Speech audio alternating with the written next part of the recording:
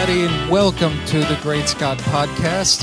This is Michael Scott again, and with me today is comedian Bruce Smirnoff. Hey, wow. Bruce, how are you? I'm well. Thanks for having me on your show. Oh, my pleasure. I'm glad that you said yes. How many people listen to this show? Is it in the hundreds of thousands or the millions? I'm not quite there yet, but I'll let you know when I get there. Oh, cool. Well, put me down as number one. Okay, I will definitely do that. Right. So, how are you? So you're in Florida, right? I live in Delray Beach, Florida. I used to live in Los Angeles. I grew up in Connecticut, and then I moved to Florida, Miami in 2003. And I have been in South Florida ever since. It's great. It's not a lot of work if you're a stand-up comedian unless you work like the cruise ships, but it's a great place to live. It's very affordable housing and, of course, no winter whatsoever. So, yeah, that's what I wanted to ask you. Is it pretty hot where you are? I think it's about 94 today, but that's just what it is. Yeah. And very humid on top of it. And very humid, yeah. Same here in Kansas City, so... I used to work at Stanford and Sons in Overland Park. Oh, yes. Near there. There's actually quite a few famous comedians that actually got their start there.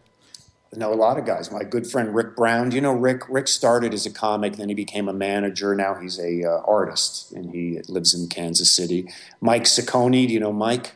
The name sounds familiar. Great comedian. A lot of guys started in KC. It's a great place. Lewis Black said that he also got his start at I didn't know Stanford. that. Oh, I didn't know. Yeah. No. So, anyway, so you are a comedian, and... I've been a comedian for 41 years. 41 years, wow. And I have nothing to show for it. It's amazing. And I'm really funny, but it took me so long to get funny that it just doesn't matter. But, thank God everything is good. And but yes, I have nothing you can IDMB me, and I don't think anything comes up. I think there's more. I think Charles Manson has more audio and video than I have.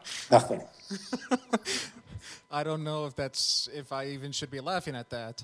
If it's very funny, you should be laughing at it. Otherwise, I'm not doing my job. So are you currently performing? Yes. Here's the story. I lived in LA for 23 years. I left. I went to New York after that because I always wanted to live in New York. I kind of gave up on trying to break through. I had stars in my eyes for many years. And then I'd say 2001, I tried to get that out, just be a comedian, but not try to become famous and all that, because that's what drove me. It's a big sickness in this business. But yes, I think I had tried to wash it out. Went to New York, and I was performing at all the great clubs. There are super clubs there, a great camaraderie amongst comedians. And it was a great life for about 2 years. But then I caught myself, I think that Last Comic Standing show came out around then, and I found myself going, how come they don't want me? I got to get on that.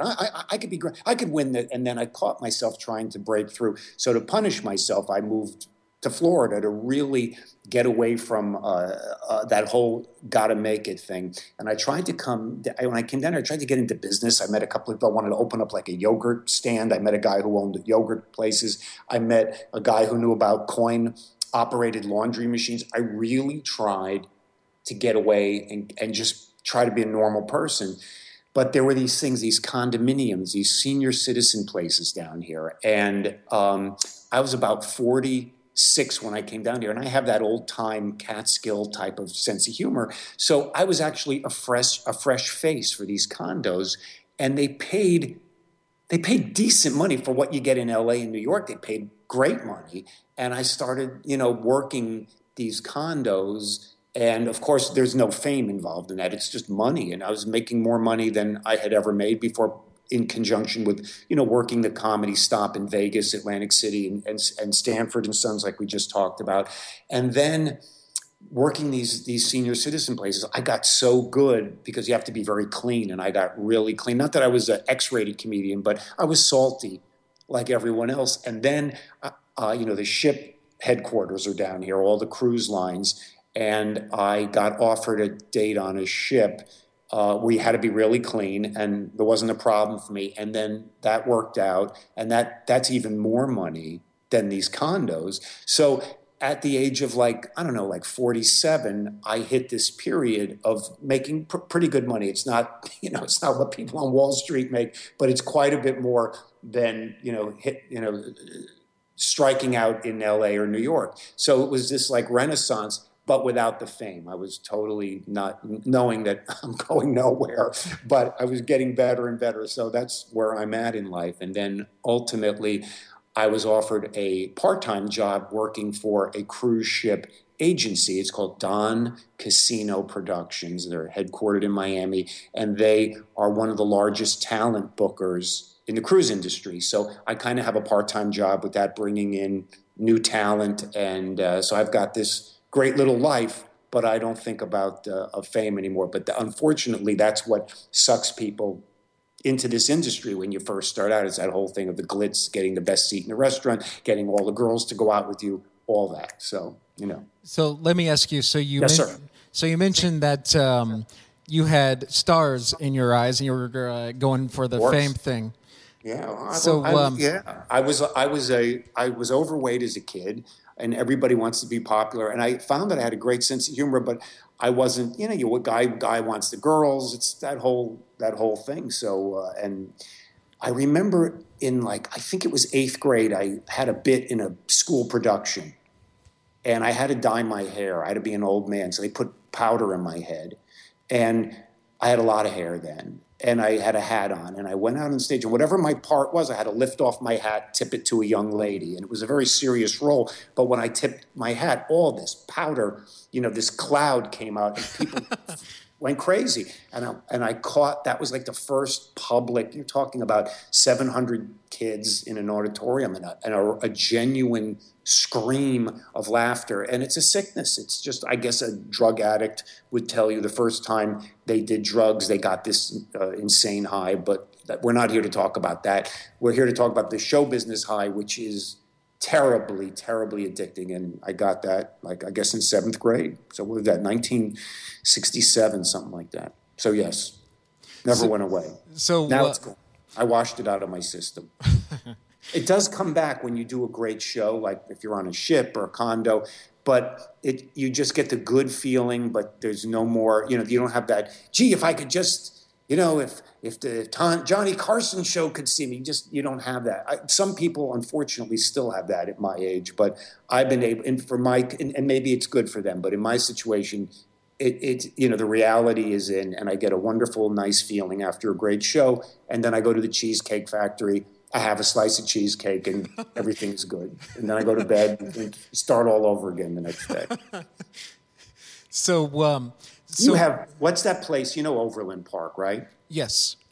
There's a market. There's a fancy market there. It's is it Balducci's? It's Dean and DeLuca. You know where that is? Because that's out of New York. And I was amazed that they had a branch in Oakland Park. Is that still there?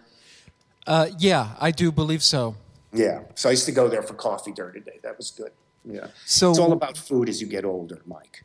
It's about finding a nice piece of cheesecake, a nice cup of So when you're younger, it's about never mind. I won't. Right. I get a feeling that you're one of these. You're very. You are a. What is the word? I can't go on the funky side of show business with you. I got to keep it straight and narrow, and I respect that, and I will. So what advice would you? Well, he doesn't even answer me. I must have hit that right on the head. Go ahead. So. I learned that, on the ships. Can we talk about religion and things like that? What not to say on ships and things? Would you like to hear inside stuff like that? Sure. Well, on these cruise ships, obviously, people don't go on cruise ships to see shows. They go on cruise ships to have a vacation, and the shows just happen to be part of it. And you have very religious people in the audience, and you have very hedonistic people in the audience, but you never want to disturb anyone. So the whole idea on being on a ship is it's like be funny, but you can't cross any line. There are late shows, and when you do a late show, it's mature only, blah, blah, blah. But when you're doing those family shows, that's the one thing. There's so many comedians contact me, and they want to do the ships, and these guys are funny. These are drop-dead funny guys. but they never, ever had to restrict their language. And they shouldn't, because a comedy club is, listen, you walk in those doors, whatever happens, happens. You can't complain. But on ships, it's more like the hotel industry, and people do complain, and the ships are very conscious of bad complaints, and you can lose your job if you say the wrong thing. So yes, that's the one thing. When you look at comedy on these ships, it has to be really funny, but you have to walk a fine line. You can't offend people, and you can't talk about religion, and you can't use the Lord's name in vain, because that's the third rail right there. So there's all these things. I tell these comics, it's like, you could say this, you could say that, but you can't say this, and you can't. And these guys, what are you talking about? I go, just trust me, you can't talk about that, or you get in trouble. So yes.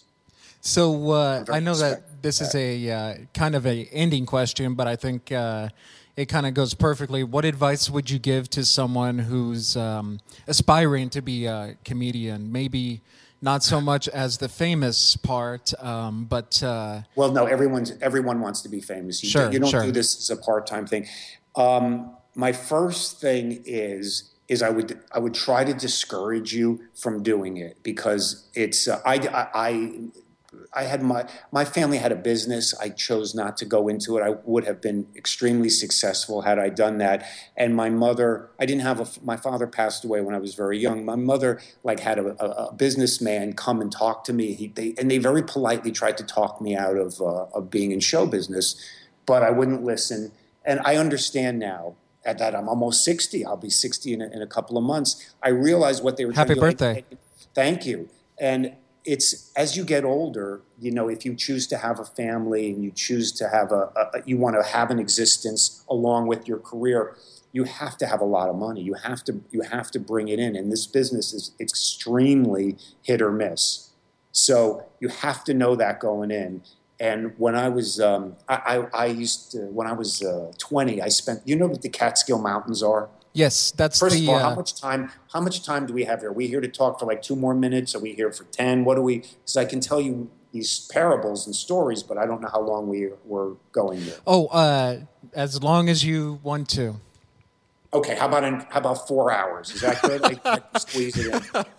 But I once spent the summer in the Catskill Mountains. This owner of a hotel my family was in the hotel business, so I had written letters to these hotel owners saying, my family's in the hotel business, but I want to be a comedian. And I found this one owner of the Brickman Hotel. His name was Murray Posner, a great man, very important in my life. And he wrote me back. He was the only one that wrote me back and said, hey, I'm in the hotel business, but when I was a boy, I wanted to be a comedian. So we felt this kinship, and he invited me up to work for him for the summer. And I used to sit at his table and watch. I was there May, June, July, and August, and I watched all these great comedians, some of whom were like Norm Crosby, who crossed over very big, and of course the great Jackie Mason and Jan Murray, who crossed over. A lot of these are people that crossed over nationally, but the Catskills are also a regional area where it's very Jewish area, and a lot of those comics were extremely Jewish guys. I'm that way, and it was really a lot of those guys. And they were great comedians, but they didn't cross over to greatness, some of them. But even though they were great comedians, so I used to sit with a pad and a pen at the end of the show, because I would be with the owner, of course, and these comics had to be very nice to him. So we'd go for coffee, and I would ask them questions, like a little kid would. What do you think is the most important thing about being? And these guys used to answer me, and I'd take these copious notes. But they all warned me. They said, if you want to have a family and you don't break through, you're going to be in a lot of trouble. And consequently, I was so desperate in wanting to be famous and put everything off to the side. I didn't even think about long-term relationship with women. I thought nothing about a family. To be honest with you, I really don't have any regrets about that now, because I have very few worries in my life. So, but that's not also right. You should have a family. Those are all good things to do. But I learned from these guys who they used to lean over the table. And I know we're on radio, or we're only on an audio thing now, but I'm telling you, they look over the table. And these guys look me in the eyes, and then they would say, don't get married. Don't have kids. It will cripple everything. And I just sit there, yes, sir. And I write down, don't get married, don't have kids. I mean, it was like mantras. I mean, because I was getting it. How many people got this privilege of these comics? The last person they wanted to speak to was a 19-year-old idiot. And they had to, because the owner wouldn't book them back if they wouldn't be nice to me. So I used to have these people's ears. You know, Jackie Mason, these are some of the greatest comedians. And there were guys like Van Harris, Burt Lee. These are just names. I'm sure I could sit here if I had to name them all. I can remember 90% of them. And these guys were wonderful. They all had great acts. I don't know how original they were, but it didn't matter because they really weren't on television. But they were fantastic. But I took that advice and I struggled for a long time. You could say that I'm still struggling, but I just don't have the aspirations. So what I would say to a young person, it's very, very difficult. So you have to know you're funny. And you have to know you're funny. You have to know you're funny. I mean, I can't tell you how you know it, but you have to know it. And you know, there's guys that, you know, I was MC at the Improv. When I moved to LA in 1978, I wasn't good enough really to have a 15-minute act at that point. But Bud Friedman, the owner of the Improv, used to let me MC audition nights. And that grounded me, that got me anchored, and I developed from there. But I used to bring guys on, and I used to go, boy, that guy's got good material. He stinks. He stinks. He's going nowhere, because I was such, unfortunately, bitterness and all this crazy stuff. I would watch these guys. I go, he stinks, but he's got good material. And you know who those guys turned out to be, Mike? Those guys turned out to be the biggest. They just stopped doing stand-up. They went into writing and they went into producing because they had, I can't tell you, the biggest names in show business. And I would like judge everybody whether they were funny or not. I could have been friends with these people, but because everything was all about can they be funny on stage, I didn't understand that these people were going to be the stars, the geniuses, the producers of the future. I'm not going to mention names, but it's everybody. So not everybody can do stand-up, is what I'm saying. But a lot of, you know, people can produce and you can write. So if you're funny and you're not, for whatever reason, you're not connecting on stage, look into writing. If you got good marks in school, if you can sit behind the computer for hours and create material. I didn't have that kind of discipline, and I know a lot of comedians don't have that discipline. It's like, hey, it's like a racetrack kind of humor. Hey, it's funny in the moment, but write it down, develop it, make taglines. If you can't do that, or if you can do that really well, and your on stage isn't that great, then you should think about writing. It's no terrible thing to be a writer. It's no terrible thing to be worth millions. I'm telling you, these guys are worth gazillion. They don't know what to do with their money and all their awards that they make.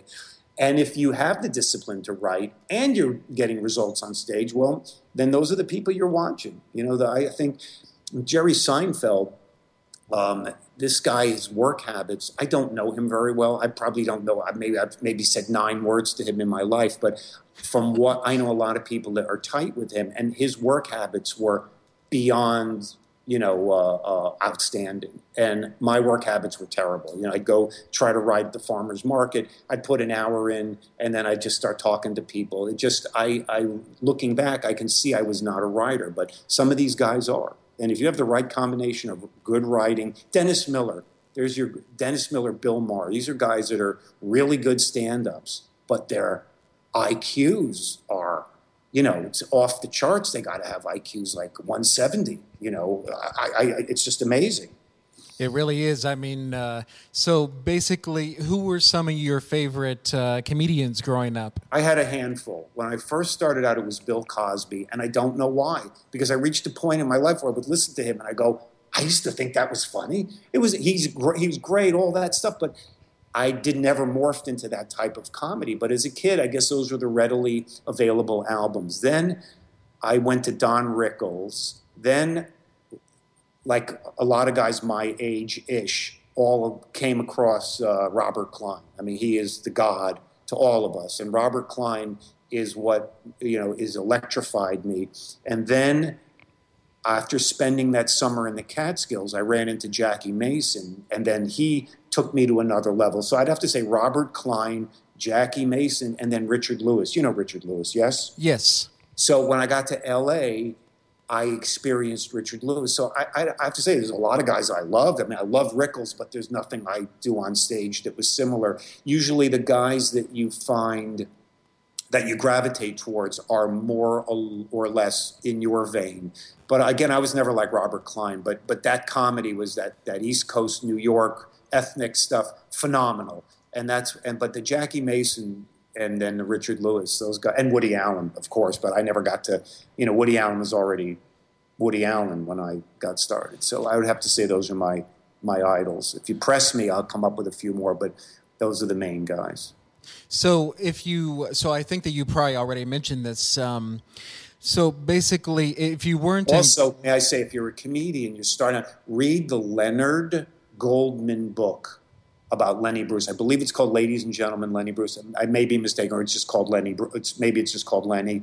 But it's an amazing, amazing story because this Leonard Goldman only wrote 3 biographies. He did Elvis, phenomenal. No one wrote a better biography on Elvis than Leonard Goldman. John Lennon, phenomenal. And then and Lenny Bruce, and then he died.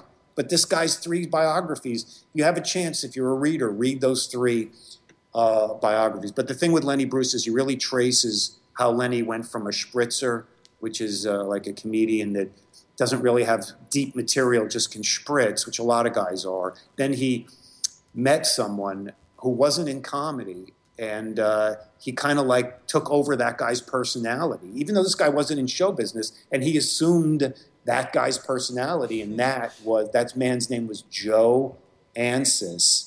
And he remained, I think he passed away a few years ago, but he was Rodney Dangerfield's good buddy. I had the honor of meeting him once. And that's the guy who they say gave Lenny his voice. And then that voice was expressed in the mid-50s-ish by Lenny, then developed totally in the late 50s, early 60s by Lenny. And then that gave birth to everything, to Carlin, to Robert Klein-ish. All these guys were originals, of course, George Carlin, Robert Klein, but because of Lenny taking the personality of this guy, Joe Ansis. This is what it's so fascinating. And Joe Ansis was a normal person who was in, I believe, he sold aluminum siding and had other jobs, but was this amazing genius who lived in Brooklyn, who knew the hippest things in the world and the most esoteric things in the world, and he imparted that to Lenny Bruce, and then that's how Lenny became Lenny, and it goes on. But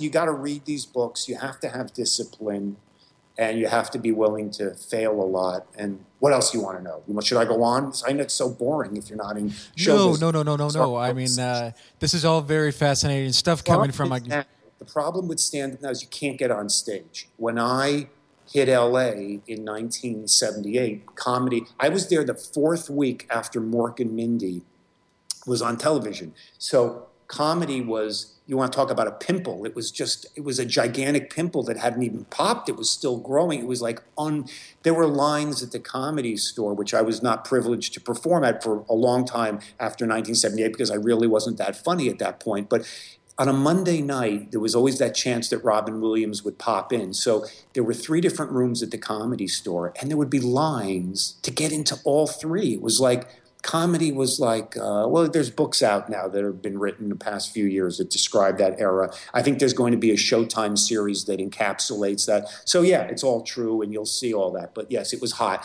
Now, the bubble popped, I'd say in the late 80s. It just got overkill. There were comedy clubs everywhere. Comedy was so watered down. And I think comedy is very bad now. There's just so many people doing so little. But anyway, that's just my opinion. There's people who think it's the greatest it's ever been. So everyone's entitled to their opinion. But now no one goes out anymore for comedy. It's because it's just so much overkill. So now the worst of the worst has happened. And thank God I never had to experience this. But you have to bring your own audience. You have to pay to go on stage. You have to annoy people at work and say, hey, I'm going to do stand-up. Yeah, but we saw you 2 weeks ago and you didn't do well. Are you going to have new material? No. So you have, and then when your friends come, they get hit up they got to pay a $10 cover. They got to pay $20 in drinks. And you lose all your friends. It's just terrible. And you still bomb. because you just can't be great. It just takes so long. So comedy's in a real weird thing. So now you see these YouTube guys that spring up that aren't necessarily doing stand-up, but whatever they're doing, they're getting hits, and those guys are becoming very, very popular. What else? So when you're not doing comedy... What else would you like? I just hate getting so inside because this turns off regular people. But then again, who's listening to this? You may have no viewer. I may be the only person listening to this, and I may not listen to it. So who knows? But yes, I'm sorry if I get so inside. That's to go. And also, I would say, to go along with what you were saying, I would say also have very thick skin. There are some people who just, first time that they hear something bad, oh, you suck, or something like that, they just want to automatically quit. So I think having a very thick skin also would play along into what you're saying. Well, if I can make one plug, there's no money to be made here. I've had a career of failure. I mean, I'm known as a guy because I have a great look, and because I went to Los Angeles before I was ready, which is also a very bad thing to do. Never let people see you until you're ready. But you couldn't tell me that. So I was convinced I was ready when I was good 10, 15 years from being ready. So when I hit L.A., everybody came and saw me, and I stunk. So I spent a good part of those 23 years just trying to dig out of this tremendous hole. I mean, I could see China from my hole. It was so deep. And then I finally dug out of it by writing a one-person show. The title of the show was called Other Than My Health, I Have Nothing. And today I don't feel so good. And it actually was a very funny show. I don't brag about myself. This I do brag about. It's a great show. You can read reviews about it, and you can actually watch it on YouTube. If you look me up, you can see the show. It's the whole hour and 15 minutes of it. I might be the only one that ever looks you up. Excuse me? I said, I might be the only one that ever looks you up. You may be the only one, but watch this show. It's great. I mean, and that almost turned and that show is all about my failure. I was picked to co-star with Carol O'Connor on a show called Archie Bunker's Place, and I got fired at the last minute. Johnny Carson one night walked into the Improv, and he never went to the Improv, and that one night, I happened to be, I was the doorman then, but the comic didn't show up, so I went on in front of Johnny Carson, and I got to be seen by Johnny Carson, and it resulted in one of the most horrific nights of my life and of any comic. I won't tell you the story. You have to go watch the show on YouTube. But yes, I'm known for these terrible, terrible stories. Do you watch Seinfeld at all? Sure. Okay, the character Banya, do you know who that guy is on the show if you watch the show? So that character was created about me by Fred Stoller, who's a very funny comedian, who was a writer on the show. And they created that episode about the soup. It's called SOUP because what happened, I started lifting weights and I outgrew my Armani suits, so I gave them to Fred. I mean, that's the whole idea. So it caused a big thing between me and Fred, which I didn't realize, of wanting a meal because I gave him the suit. So he created this episode. They called me in to read for that part. And of course, I didn't get it.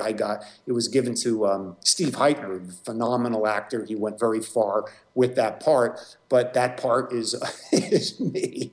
And these were all stories that are in the one-man show. And, how I was able to make lemonade from lemons. And then the show became such a hit that I almost got a deal with CBS. And I came very, very, very close. And it didn't happen. So that's when I realized, hey, I really did give it the best shot I had. And I had to deal with it for a couple of years. But I kind of washed that fame thing out of my system. It was not easy, but it was done.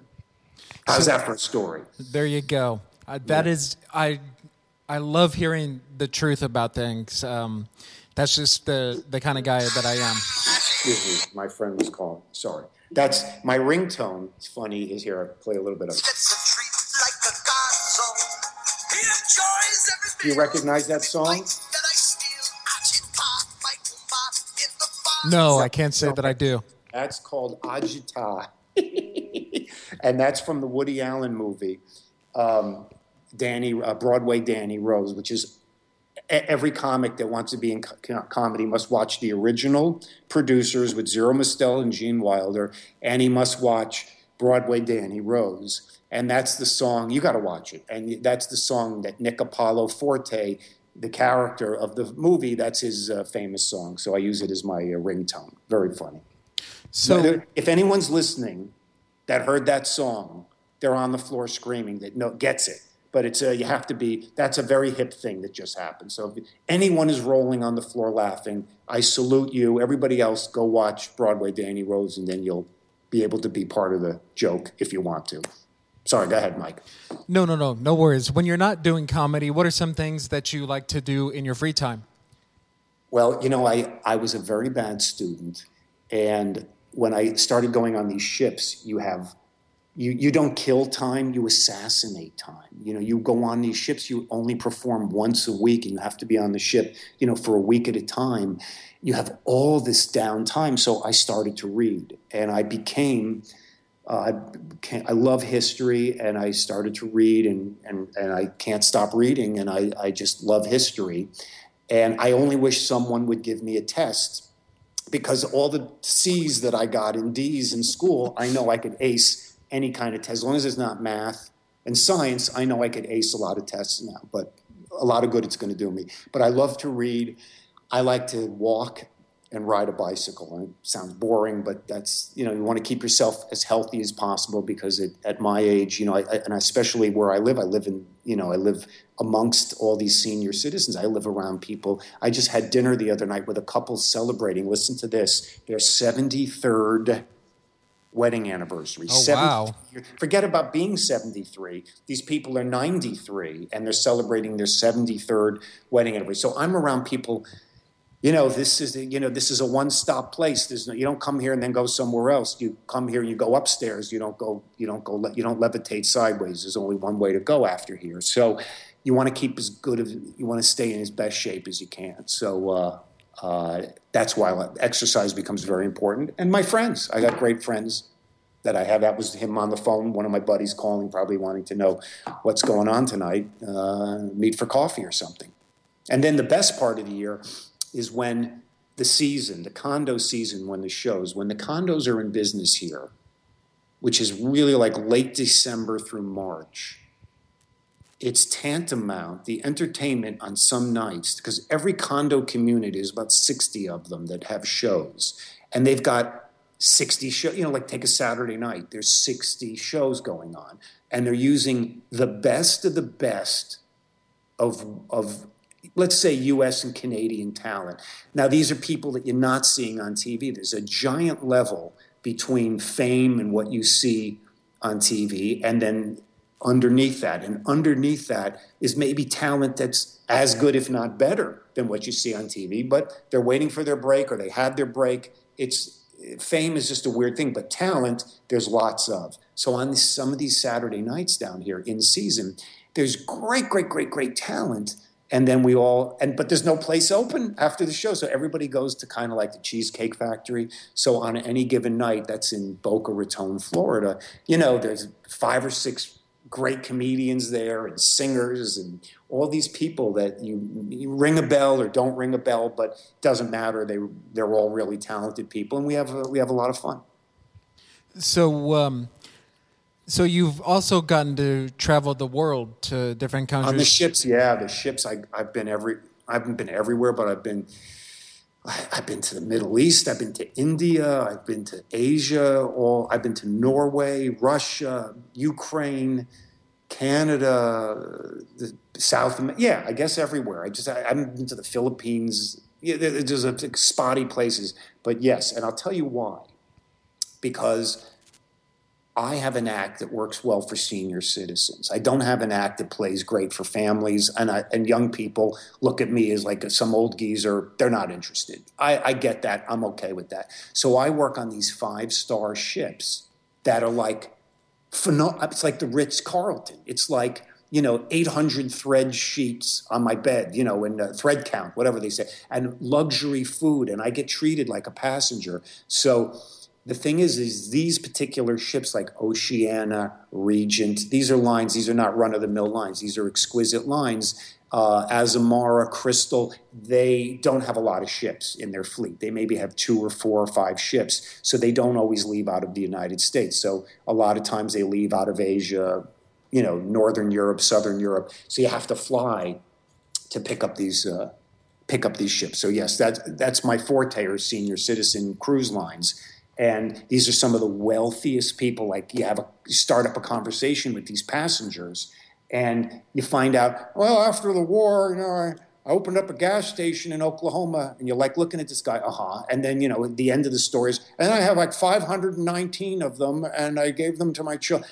These are gazillionaires, these people. I met the head of, what's that, Winnebago. I remember reading an article about Winnebago, how the company started. I was reading like Fortune magazine. Then a day later, I'm talking to this guy in the cafe, and blah blah, and he mentions Winnebago. I go, I know all about it. I read an article yesterday. And he goes, well, I was very modestly, he goes, I was the president, and he's the one that took them out. I guess they had ups and downs. Anyway, the point is, I meet very famous, not famous, but very wealthy people, very successful.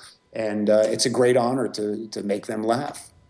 So also my last question, and I think that this is a good thing to end on. You once did a acrobatic stunt. No, I know you talked about that. That's funny. Go ahead, tell it, and then I'll explain it. So basically, it was on the Ed Sullivan Show. Right. Okay. So that's in my bio. Now that was written by the guy who directed my one-man show. I had 2 directors. One was Hiram Caston, a great director, great creator, and Dan Cohen. So Dan Cohen was writing a bio for me. So that's just a tongue-in-cheek kind of funny thing about that is not true. So no, I was never on the Ed Sullivan Show, although I used to watch it with my parents every Sunday night, like everybody else our age, because that was the show. That was it back then. So no, I don't mean to burst your bubble, but that was never on the Ed Sullivan Show. But I have met a lot of people, and they're still alive, that were on that show and did great. And so I have the honor of that. It seems like that if you were on either Johnny Carson or Ed Sullivan, your career was pretty much made. Well, first it was Ed Sullivan, and then it morphed into Johnny Carson. So, and before that, it was, I guess, Steve Allen, and before that, I don't know. I'd have to do some research. I think Jack Parr. No, Jack Parr. So he was after Steve. You'd have to read those. There's much better historians, like this guy Cliff Nesterhoff. This guy is probably in his 40s, and this guy has spent his career meeting all these old timers like I have. I used to hang out with Milton Berle, but this guy Cliff has made it his passion. So he's like a historian. There's a guy named Bruce Charrett who I've met. These are guys that know the history better than I do. But I'm one of those guys who used to hang out at the Friars Club in L.A. and meet as many of these people and exchange stories with them. But I don't know the exact chain of events, but I encourage people that are interested, read that Leonard Goldman book. Halfway, it becomes a story about heroin abuse, and I never read the second half of the book. It's disgusting, it's black, it's horrible, and it doesn't capture my attention because that's, quite frankly, I didn't set out to become a heroin user. I just want to be a comedian. So, but the comedy part of that is fascinating because he just took another person's personality. Not that that's bad or good. He took another person's personality, and that's the Lenny Bruce that people to this day are inspired to become. And it was just a guy, this brilliant guy, but a guy who who was a paranoid, couldn't go on stage, germ freak, kind of weird guy. But that's why it's such a good read. Great read. All right. Well, Steve, I want to thank you, or Bruce, I'm sorry. Oh, Steve, whatever you want, anything you want. I'm sorry. Yes, Mike. So, Bruce, I do want to thank you so much. Very welcome. You're very welcome. For your time, and it's definitely been so fun to talk to you and hear about your journey, even if you never did a acrobatic stunt on Ed Sullivan. Thanks for having me.